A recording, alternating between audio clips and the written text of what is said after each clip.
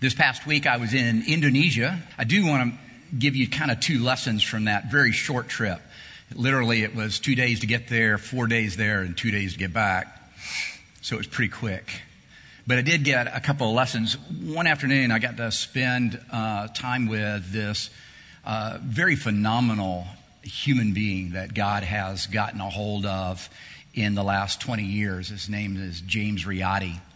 You might know him as the founder of the Lippo Group with his father, which is a big banking company.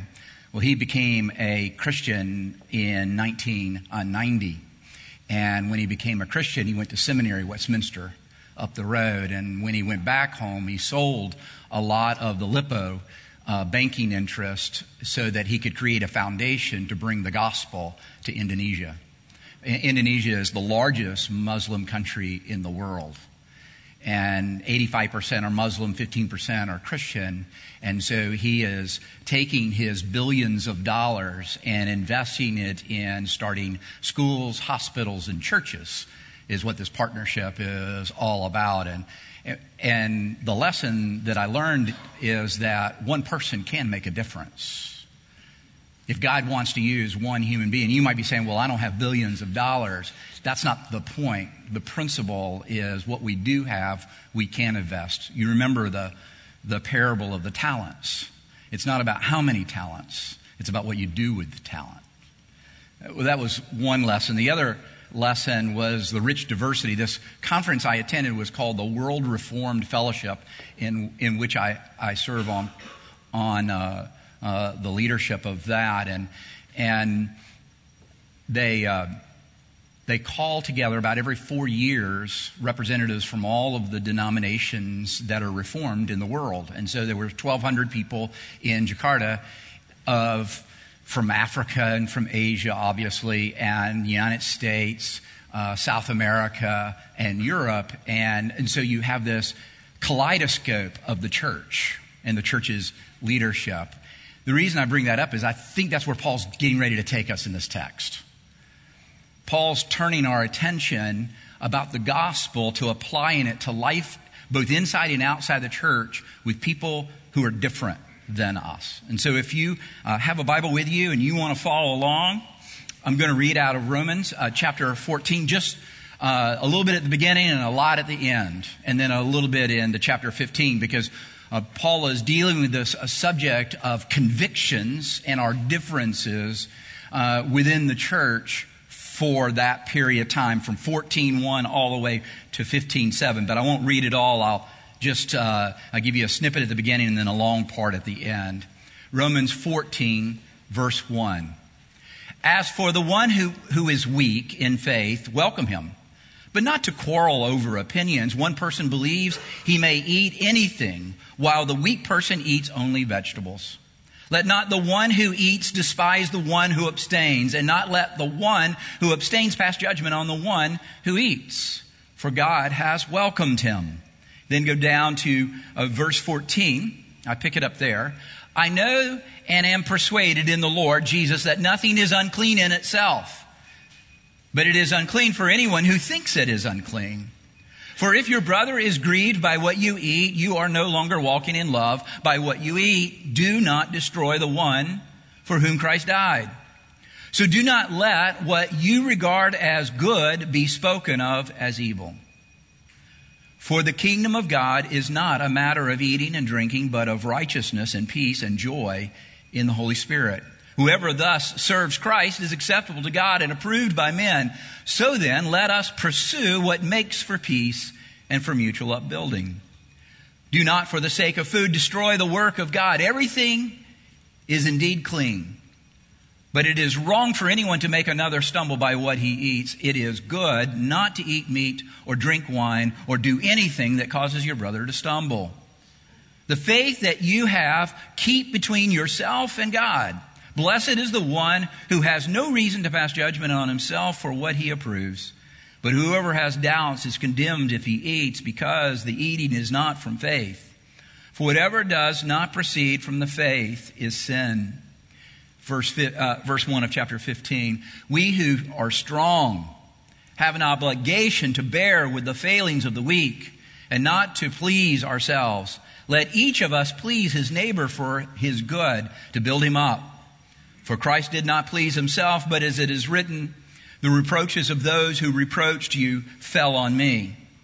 For whatever was written in former days was written for our instruction, that through endurance and through the encouragement of the Scriptures we might have hope. May the God of endurance and encouragement grant you to live in such harmony with one another, in accord with Christ Jesus, that together you may be one voice. Glorify the God and Father of our Lord Jesus Christ. Therefore, welcome one another as Christ has welcomed you, for the glory of God. And may God help us to understand this, the reading of His Word. How do we handle our differences in the church? Paul instructs us, welcome one another as Christ has welcomed you, for the glory of God. But what practically does that mean? What does that look like for us? How do we welcome one another, particularly those that are different from ourselves? Not just ethnically, not just culturally, but even theologically, even in their personal convictions about how they live their lives and how they think the church should be lived in community together. So Paul identifies very quickly a problem, how we have wrongfully tried to solve that problem, how he wants us, how the Lord pictures his church solving that problem, and then ultimately where we get the power to live that way. So the problem, what's going on here? There's a dispute that has risen in the church in Rome over eating meat. You see, it's not like they have a Food Line and Growls and Safeway to choose from. There's one meat market.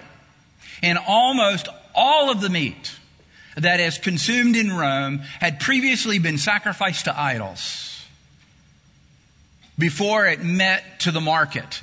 It's what they did. I mean, when you begin to think about sacrifices in the ancient world, where they did thousands upon thousands and millions of sacrifices, in your mind you have to wonder, what did they do with all that meat?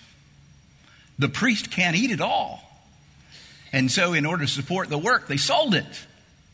And when they sold it, the public bought it. And when the public bought it, they didn't see any problem with it. But there were some in the church that had a personal conviction that there was a problem with eating it. It comes from the fact that Leviticus has a list. Leviticus has a list of things that were forbidden for followers of God to eat. It was literally called the unclean. What was the purpose of that unclean list? It had two purposes. One, it was to teach Israel to keep its identity to be holy, separate from the world. It wasn't a legalism. It was just a way to tell the world this little band of faithful followers of God were different than everyone else. But secondly, it was to show them that they must be cleansed before they can come before God. Now, in the New Testament, Paul's been teaching us in Romans that it is Christ who has fulfilled both those purposes. It is Christ who has created our identity. It is Christ who is holy for us because we couldn't be holy. It is Christ who cleansed us in order that we have entrance into the presence of God. These two groups of Christians in Rome, those who believed the gospel but could not shake thousands of years of tradition, they felt it was wrong for Christians to eat food on the unclean list.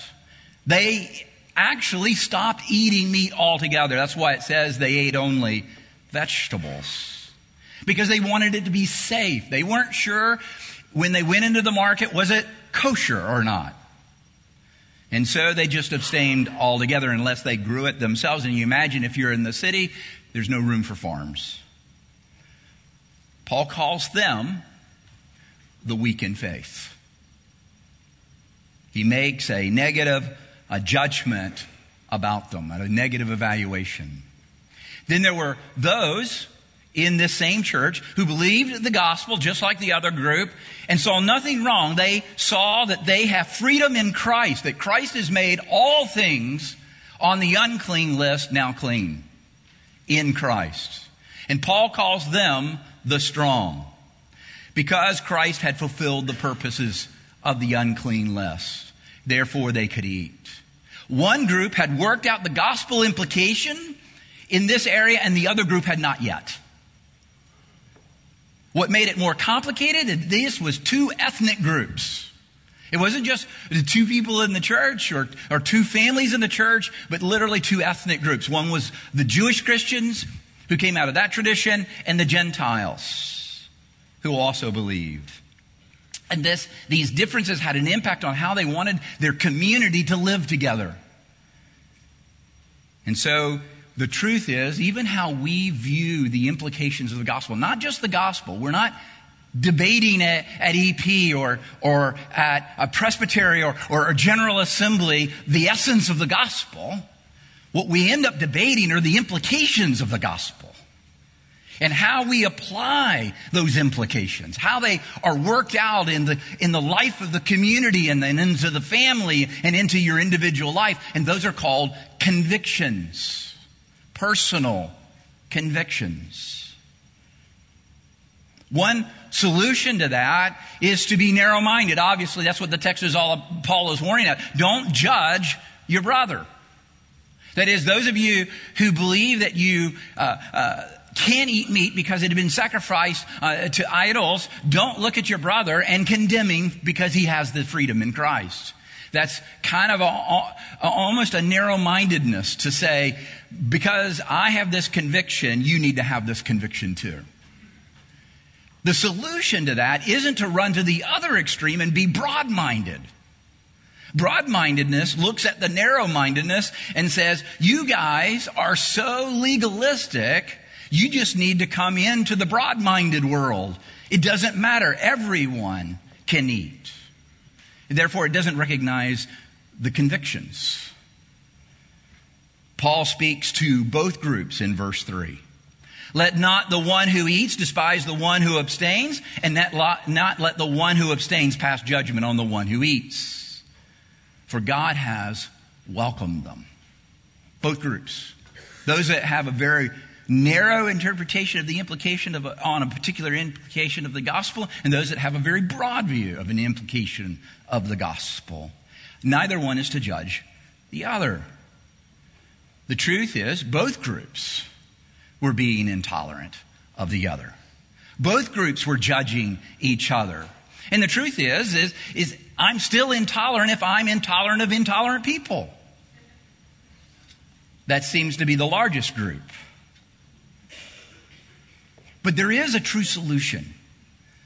Paul gives it at the beginning of 14, and he gives it again in the beginning of chapter 15. Listen to the verse in each of those chapters. As for the one who is weak in faith, welcome him. Do not quarrel over opinions. Verse 1, chapter 15. We who are strong have an obligation to bear with the failings of the weak and not to please ourselves. You see, the world tells us, make no negative evaluations of other people.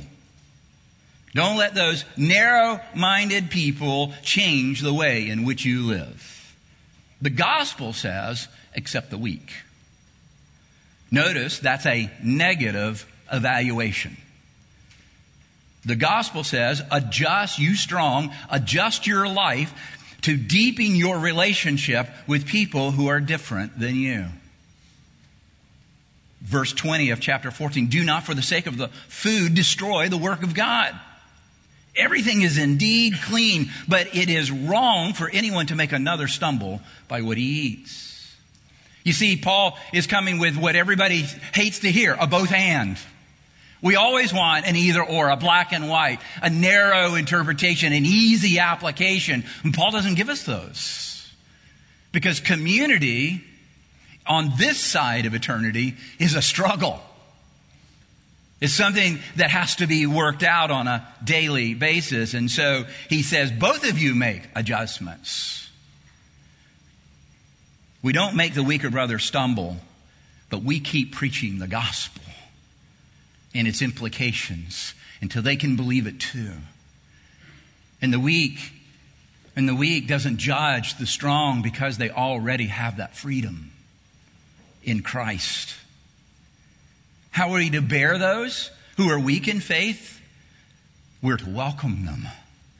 We're to bear them. We're to serve them. This is the call not to put up with weak people, but to bear by seeking to understand them and why their convictions, and to be willing to be misunderstood ourselves. It's not an argument we're trying to win, but a brother and sister. And that takes a whole lot longer than a vote. It can never be us versus them. There are only us. Everybody in Christ is an us. There are no winners and losers. Everyone in Christ has already won the victory in Christ. That kind of mentality is what destroys the unity of the church. Well, you ever wonder why we tend to hang with people just like us? Truth is, it's just easier. They get me. They're like me. And I get them. It's not hard living with people that are just like us. It's almost impossible, we think, to live with people who are not like us. That's the hard part, isn't it? The natural gravity of the human heart is to go toward those people that agree with us and away from people who are not like us. Personal convictions lead to different practices. On the individual level, on the family level, on the church level. You can go into the national level of our culture is struggling with. And even in the greater church. But think about the way in which we decide to educate our children and all of the heat that has been pushed toward those that have chosen a different path to educate their children. Think about dating, and just recently the author of Kissing Dating Goodbye. How much heat and how little light was in that. Marriage, how one marriage looks radically different than this marriage over here, but they've all got to be the same. Really? How about politics? I remember when I first got here, and I remember this statement, and I remember the oohs in the crowd. I said that you do know there are Christian Democrats, right? I got that same little giggle. It's uncomfortable. There's a little bit of doubt in some minds. And then I reminded people about Daniel Patrick Moynihan sharing the gospel with Peggy Noonan until she heard the gospel and came to faith. Sometimes it's really hard for us because what? We like the like. And so we almost end up in a phone booth where everybody is alike in the phone booth. We don't realize that the most of the world is out there, outside the phone booth. Paul says this is true, both inside and outside the church. That's why we have an obligation with the failings of the weak and not to please ourselves. And then in verse 2, let us please our neighbors for his good. Why? To build him up. Where do you get the power? Those who their whole lives have been Republican conservative Christians, how in the world do you find the power to have a relationship with a liberal Democrat Christian? I know that sounds like oxymoronic to you. But how does a homeschool family have a relationship with a public school family? How does someone who is committed to courting have relationships with people who are open to dating in their family? The illustrations go on and on in our own church. We don't even have to talk about down the street or around the corner. We can just talk about us. We are so different on so many of these issues. Well, you get the power in verse 4 of chapter 15. For whatever was written in former days was written for our instruction, that through endurance and through the encouragement of the Scriptures, we might have what? Hope. David Chappell wrote a book called A Stone of Hope. It's a quote, the title, from Martin Luther King Jr.'s speech, I Have a Dream, in Washington, D.C. It's where he got the title. And in the book, he has this thesis. He said that liberal white Christians stood silent during segregation in the South because they believed in the goodness of man. That if man was just enlightened enough, they would rise up and fix all of the segregation problems, all the Jim Crow laws that were in the United States. Whereas black evangelical conservatives had hope in the kingdom of God, and specifically that the kingdom of God only comes through an intervention of the Holy Spirit in the hearts of believers. Why does Paul bring up hope here? In this context about our differences and how to handle our convictions, secular people hope that working hard enough, working good enough, will make things better. But grace opens our eyes. Opens our eyes to what? It opens eyes that we are all a sinner, that I am a sinner, that you are a sinner. That's a negative evaluation. That I am weak, that you are weak. That's also a negative evaluation. But we are welcomed. That's the gospel. Because of Christ, we are welcome. Therefore, welcome one another as Christ has welcomed you. One of the ways you can evaluate it is ask the person. If they feel unwelcome, you have not yet welcomed them. This is the only hope that will give us endurance to keep at it. Nobody says that in this life we're going to achieve all that God has for us, the church. But we're going to keep at it because we have hope. It's only that in the realism of that hope, it's only in the freedom of that hope, it's only in the certainty of that hope can we welcome those who are different than us, who have different convictions about very important implications of the gospel. Our differences are huge problems in the church, but they are also part of a true solution for the church. Because it's only together can we know Christ fully and see everything that He has for us.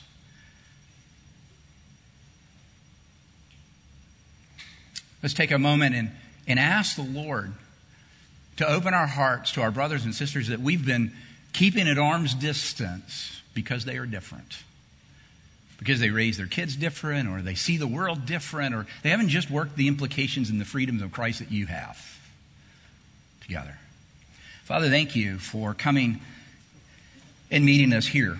Thank you for the grace and mercy you have given us. Thank you for your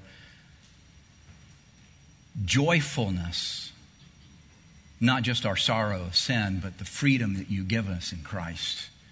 But we recognize that that comes in drips and drabs in our understanding, not all at once. And that too is a mercy, because it keeps us talking and working together. I pray, Heavenly Father, that you open the doors in this church for people who are not like us, particularly inside the church, as we all have our differences. But also as we begin to think about our greater community that is very different than us, who live differently, think differently, in many cases have never even heard of what Jesus has done for them. So help us, Father, to open and welcome them. We pray in Jesus' name. Amen.